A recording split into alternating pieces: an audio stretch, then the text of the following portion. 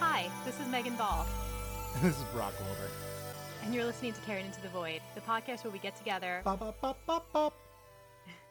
tell each other about a weird or dark story Bop, we've bop, heard, bop, bop. and then try to find the silver lining or flip it into something that, while possibly Bop, not bop, bop, positive, bop. will at least be productive. How are you, scatting in the background? Productive as always. How are you? I'm doing pretty well, I think. I met my first person outside of my family for the first time in 16 months. How'd that go? 100% forgot how to people, but that's okay, because so had she, so it worked out fantastically. I can't even say that. She was sharp and funny and great, and I was, like, really awkward, so, you know, just like normal times.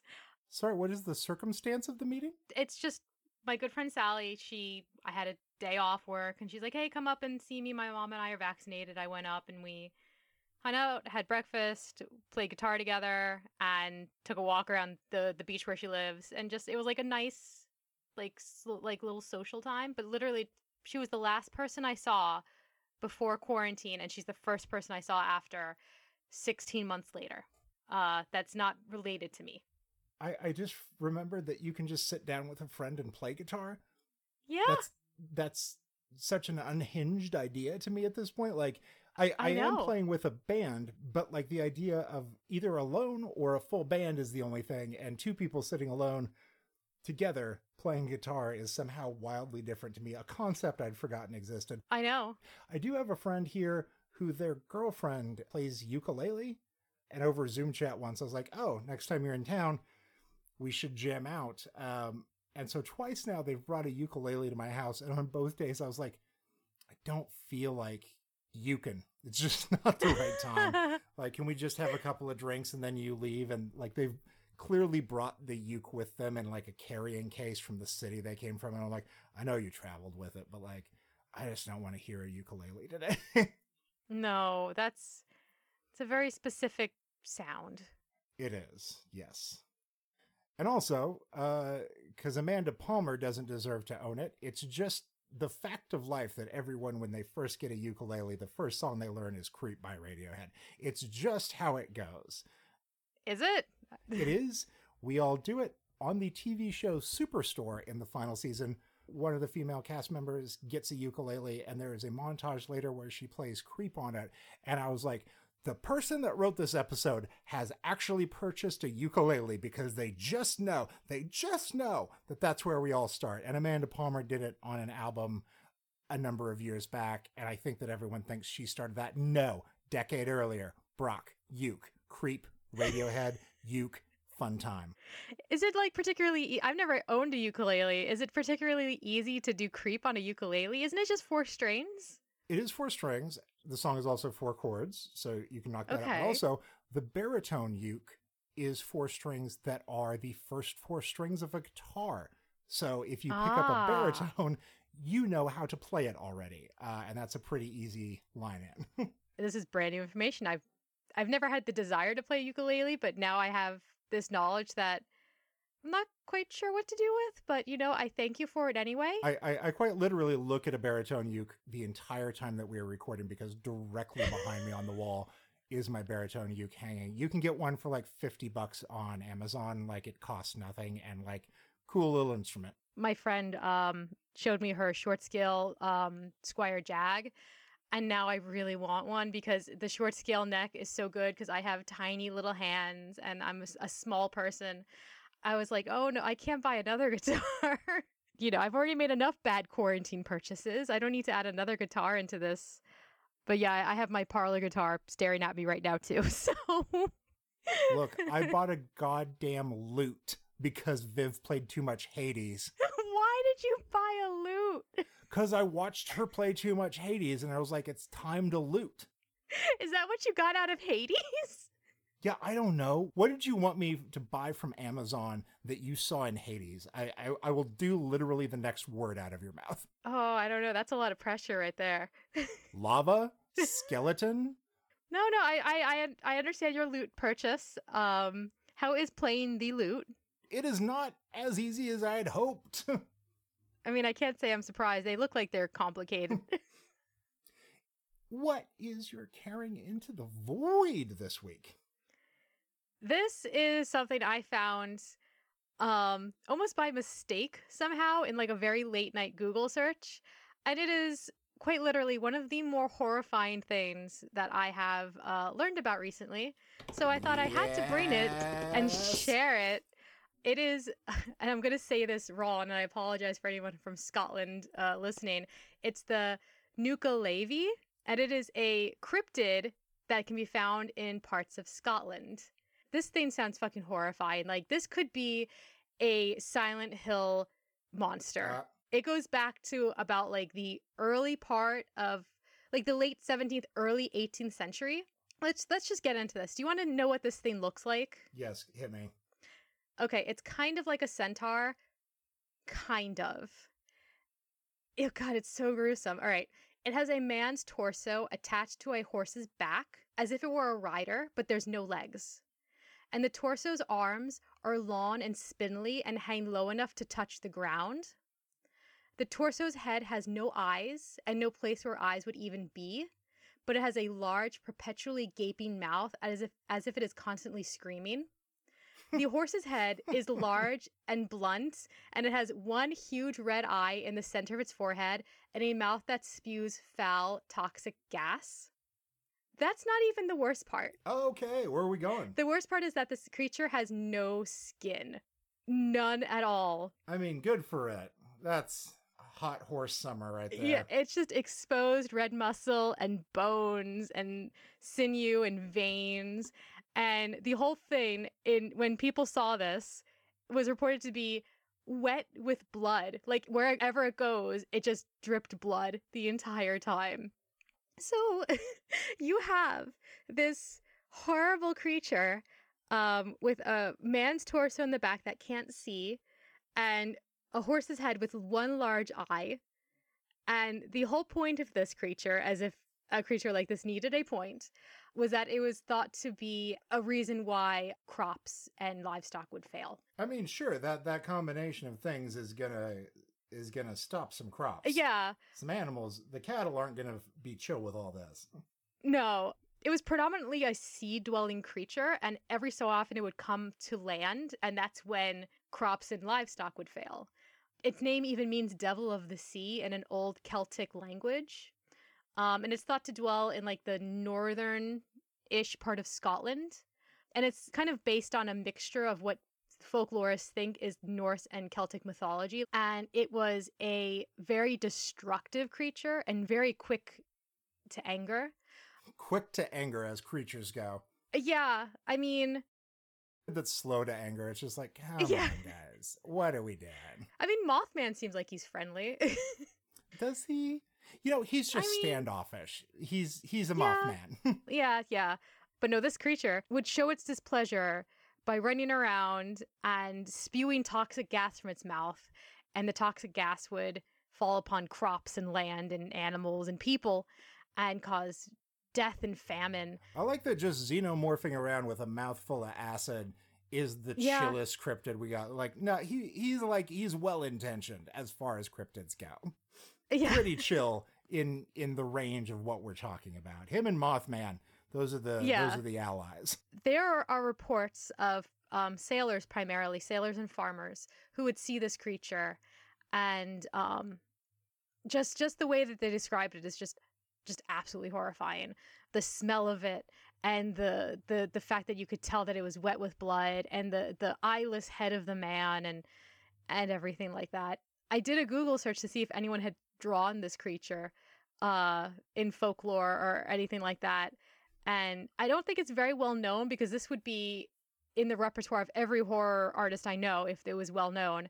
This was built for DeviantArt and for a number of kink subcultures. Like, the Vor Underground deserves to know about this. How do you say the name again? Nuka-Levi, which sounds like almost kind of like cute. Oh, it's a Nuka-Levi. And then it turns the corner and it's a wet, skinless centaur with a eyeless torso on it. It looks like a ukulele sounds. It's perfectly fine. I track it. There you go. Yeah. The earliest report is from the 15th century, and the last known sighting was in the late 18th century, which is way too recent for me, to be honest. Um, Like my favorite part of it is that it can't be a Silent Hill monster because it's four Silent Hill monsters, and they just Vincent Adultman them and put three kids in a trench coat atop each other. yeah, I mean, if you put this in a Silent Hill game, it'd almost be lazy, at this point. Silent Hill has progressed past this. What is this a metaphor for? What is the imagery? It's like, I don't know. I was drunk and horny, and I don't know. All these things seemed frightening to me at the same time. So Yeah. I just put them together, just stacked them up like blocks. The only thing that could stop this creature was a godlike entity called Mithra of the Seas, who was an old Scottish folklore type of Poseidon-esque figure. I cannot wait for so many people to write into us and be like, you screwed the pooch on all these pronunciations. I know, I'm sorry. So the creature could be contained during the winter, but in the summer, I guess the veil between, lands was weaker, so it would get out during the summer and the fall. Hot, Nuka-Lady, summer. So happy summer to all of you people and this creature that might show up on the beach. if you're lucky. It's one of those switcheroos that I always want and sometimes am delighted by in like long-term horror movie IP sequels. Like I want Halloween, I want Jaws 10 to be like, oh, we're looking for the shark. And then check it out, Nuka-Lady, right there near the beach. Yeah. And I'm like, sorry, I came in expecting shark, and it's like, no, switched it up. Like this thing also has Jaws, like 5 sets of them that do different things, and some of them spew acid blood, but like you're gonna leave satisfied, I promise. Yeah, it's like someone crossed a xenomorph with Jaws. Yes. It's just like, yeah, it's just a horrifying. Imagine like a skinless shark. We put aliens in the sea. So that is a very rare, hopefully fake cryptid from Scotland that, like, I just keep looking at the description of it and my just viscerally going, no, thank you. If this was literally in a video game, I would turn my PlayStation off and go take a walk. Look, I understand how you feel because I had to report on the squonk, the creature that cries itself to death. And sometimes you find a cryptid so fantastic that you're like, this Wikipedia page is going to stay open. I'm going to click literally every link. Yep. All cryptids are wonderful, but some cryptids are more wonderful than others. Yeah, and I found this at like 3:00 in the morning one night when I couldn't sleep. It was just like when you find one link and you're like, oh, I wonder what this is. And you open up the page and you just go, what the fuck is this? Many tabs are suddenly open, and I'm not going to bed anytime soon. I wasn't going to bed after I saw this. That was for damn sure. What's your carrying moment? The carrying moment is, wow, get a load of you. Sometimes you must become a nightmare to defeat your nightmares, and my friend, you knocked it out of the park. How could anyone stand a chance when faced with the gruesome new form you've so lovingly and carefully crafted for yourself? Nothing could ever dream of laying a hand on you, not after the glorious horror you've become. And, well, if someone is so foolhardy to try even after seeing your bared fangs and your claws, if they think they are bigger and badder than you will swiftly correct their monumental error. They may struggle, they may scream for mercy, but it will not move you. It's their fault for thinking they could best a creature such as yourself. Let them writhe. Let them sit with the knowledge that they have truly screwed up by messing with you. Perhaps you will show them mercy and let them be free, to warn others of the danger that is you. Or perhaps maybe you won't. Either way, it's no skin off your nose. Truly appreciate just the sheer number of our dark positivities that are just a threat to anyone that doesn't listen to the show. we're all in the club here, and we're all like, yeah, you're good and I'm good, and that other person also good, but like anyone outside of this bubble, oh, we're just gonna tear through them with teeth and claws. Like I'm so happy that we are who we are. I agree completely. What is your carrying into the void? I'm going to talk about reindeer cyclones. I've sent you a text with a link to a video. You should take a look-see here. Whenever you have to send me a link as like auxiliary, what in the Holy shit. Dear listener, what Megan is seeing right now is aerial footage of a series of hundreds of reindeer running together in a counterclockwise motion, creating a cyclone of reindeer, a storm with an eye in the center. That's genuinely unsettling. It's genuinely unsettling. So here's the thing about reindeer cyclones. It's not a thing that we really knew about for a long time, because we didn't really have aerial drones to capture this sort of thing, but it is something that reindeer have done since the beginning of reindeer time. And the earliest documentation of it comes from like Viking days. So what happens is that reindeer, they got the big horns, they horny on Maine, but like not a particularly great defensive animal. So as they travel in packs, what they do when there is an apex predator around is that they will just circle the wagons. They will create this giant spinning vortex of hundreds of them going at top speed. To animals on the outside, it becomes a blur and they can't pick an individual target. And even if they do and go for it, they'll just get trampled by the rest of them. And like Vikings have documentation of winding up in the eye of a reindeer cyclone and be like, okay, like I just, bros, I give up. You just calm it the hell down. Like I can't do anything with this. I will walk away. It is a particularly fascinating thing because as the ice has melted, it has become more necessary for the reindeer have to deal with more and more predators now, because as things melt, it becomes a place where more predators can survive. And so the number of like reindeer cyclones we are encountering is ever increasing to the point where just like wherever there's reindeer, there's a giant swarm doing a weird dance in unison that'll murder anything in its path. And like the ability for them to like quadruple up their strength by doing something like this. It is shocking that more animals didn't come up with this idea. I'm oddly appreciative of the brain power behind the reindeer to have put this in place. I've heard of birds doing something like don't turkeys do something like this, I think? Oh, sure, yes. Do you know what I mean? Yeah. I seem to remember seeing a video like that on Twitter or Instagram or something where it's just turkeys going around in a circle, and it's also unsettling, and I don't know why. And I think even part of it that makes it more unsettling is that it always goes counterclockwise. Like the first time I looked at this, I was like, that's fun. And I kept watching them. I can't find one where they're going clockwise.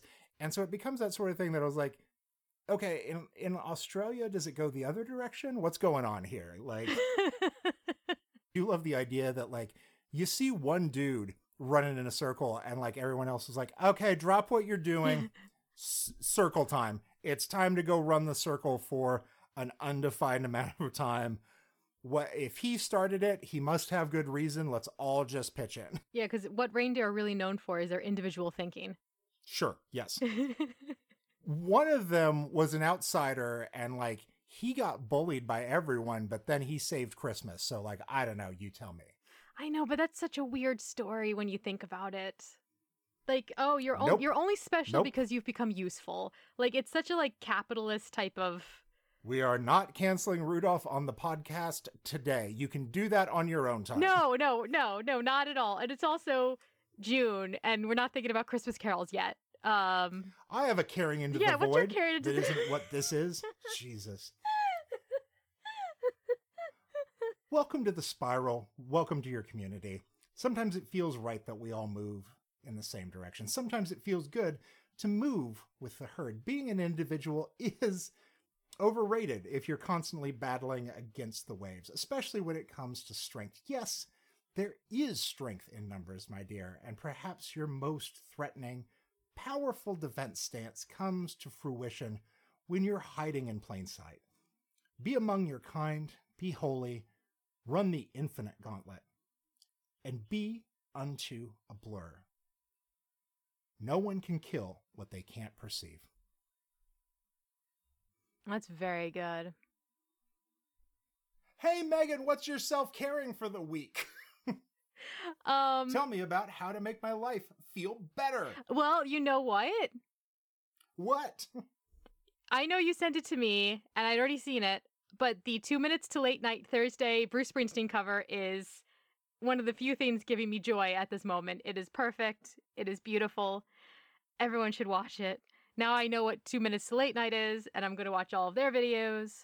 But it is a perfect cover for a good cause. One of their friends has cancer, and it's just a fantastic cover. If you like Bruce Springsteen, if you like Thursday, which is one of my favorite bands, and I keep watching their live streams and having emotions about it.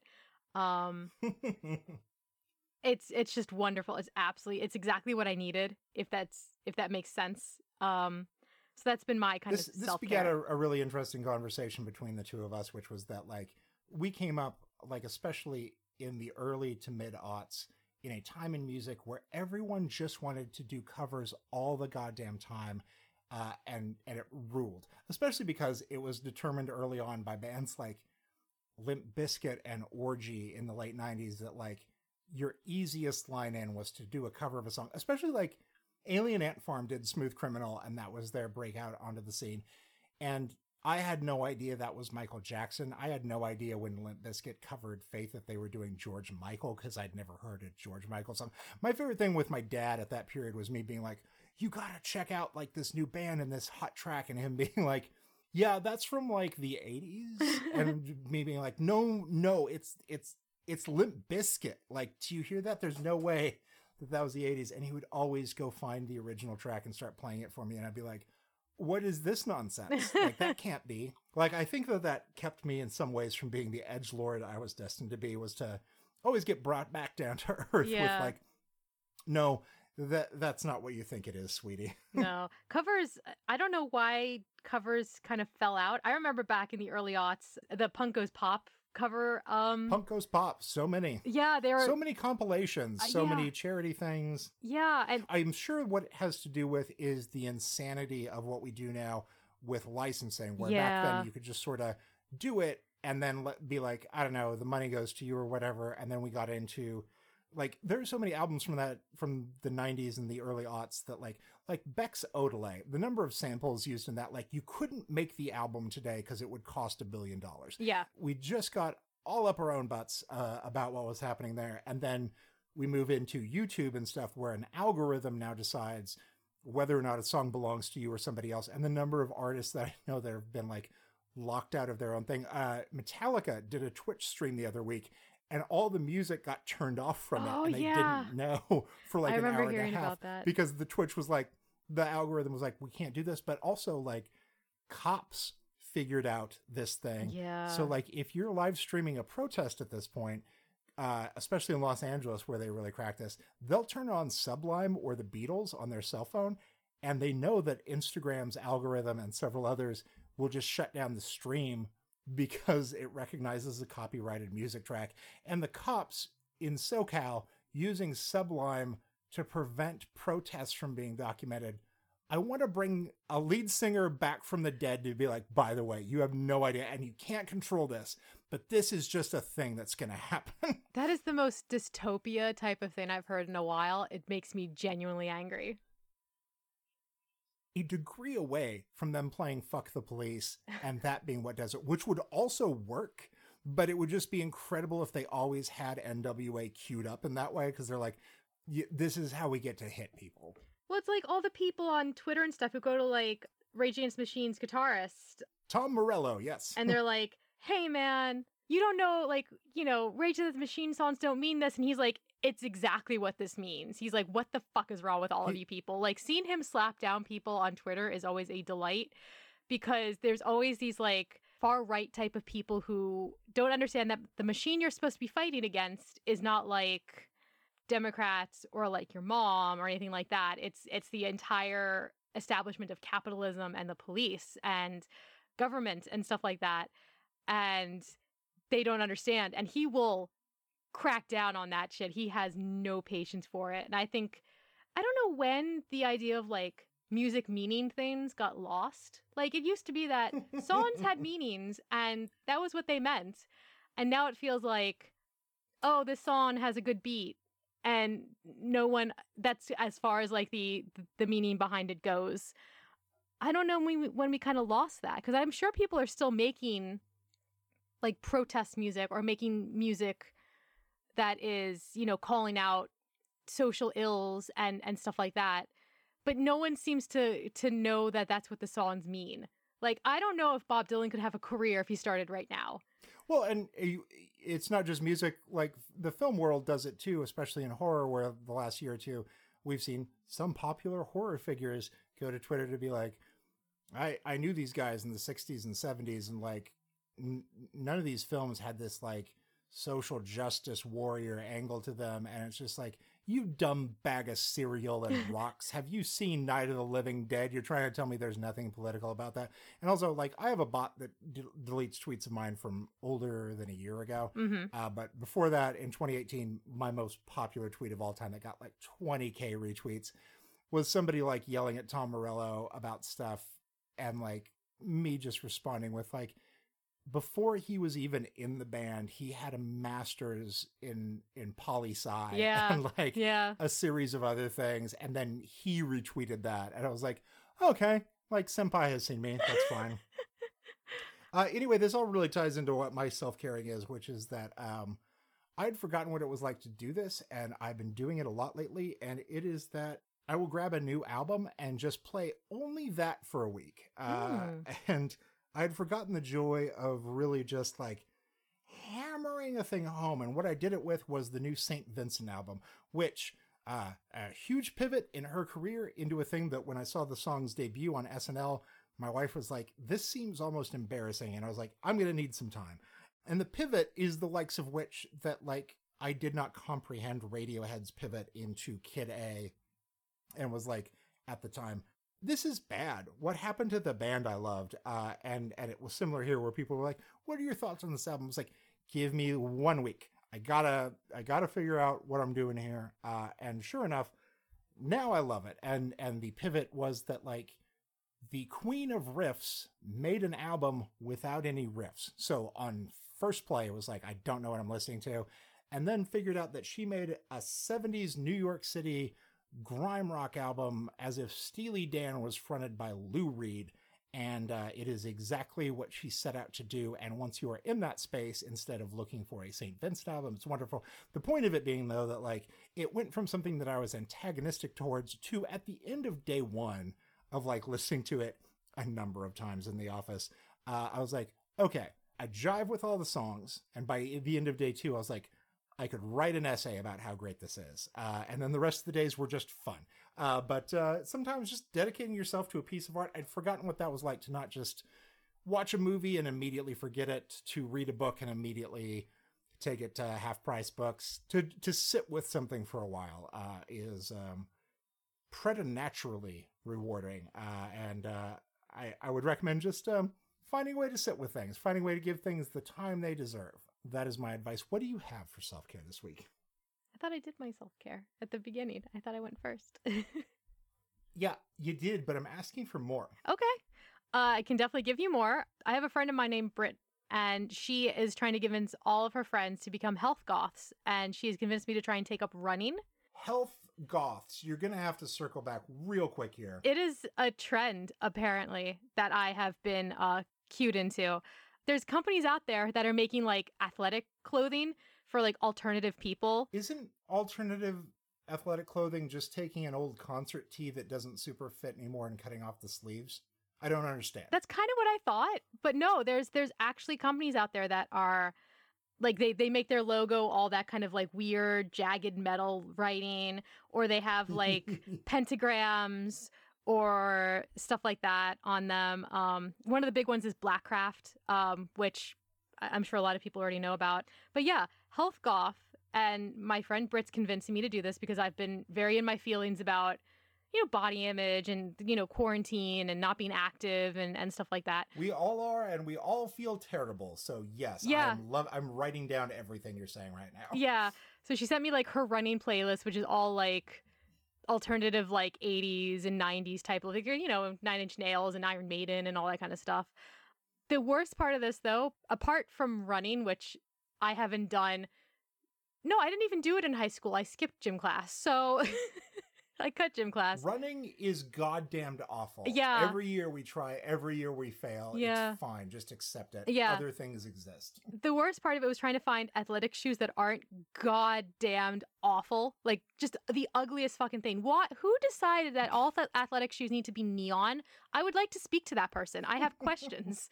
I ended up finally finding a pair of, like, black and white, like, classic looking, like, Adidas running shoes. But I haven't owned a pair of shoes that wasn't, like, Vans, Converse, or, like, combat boots since at least when I was, like, 13 years old. So, like, I don't even know how these shoes are supposed to fit. I don't know what kind of socks you wear with them. They look funny on me because I'm literally used to wearing the worst shoes possible for yourself.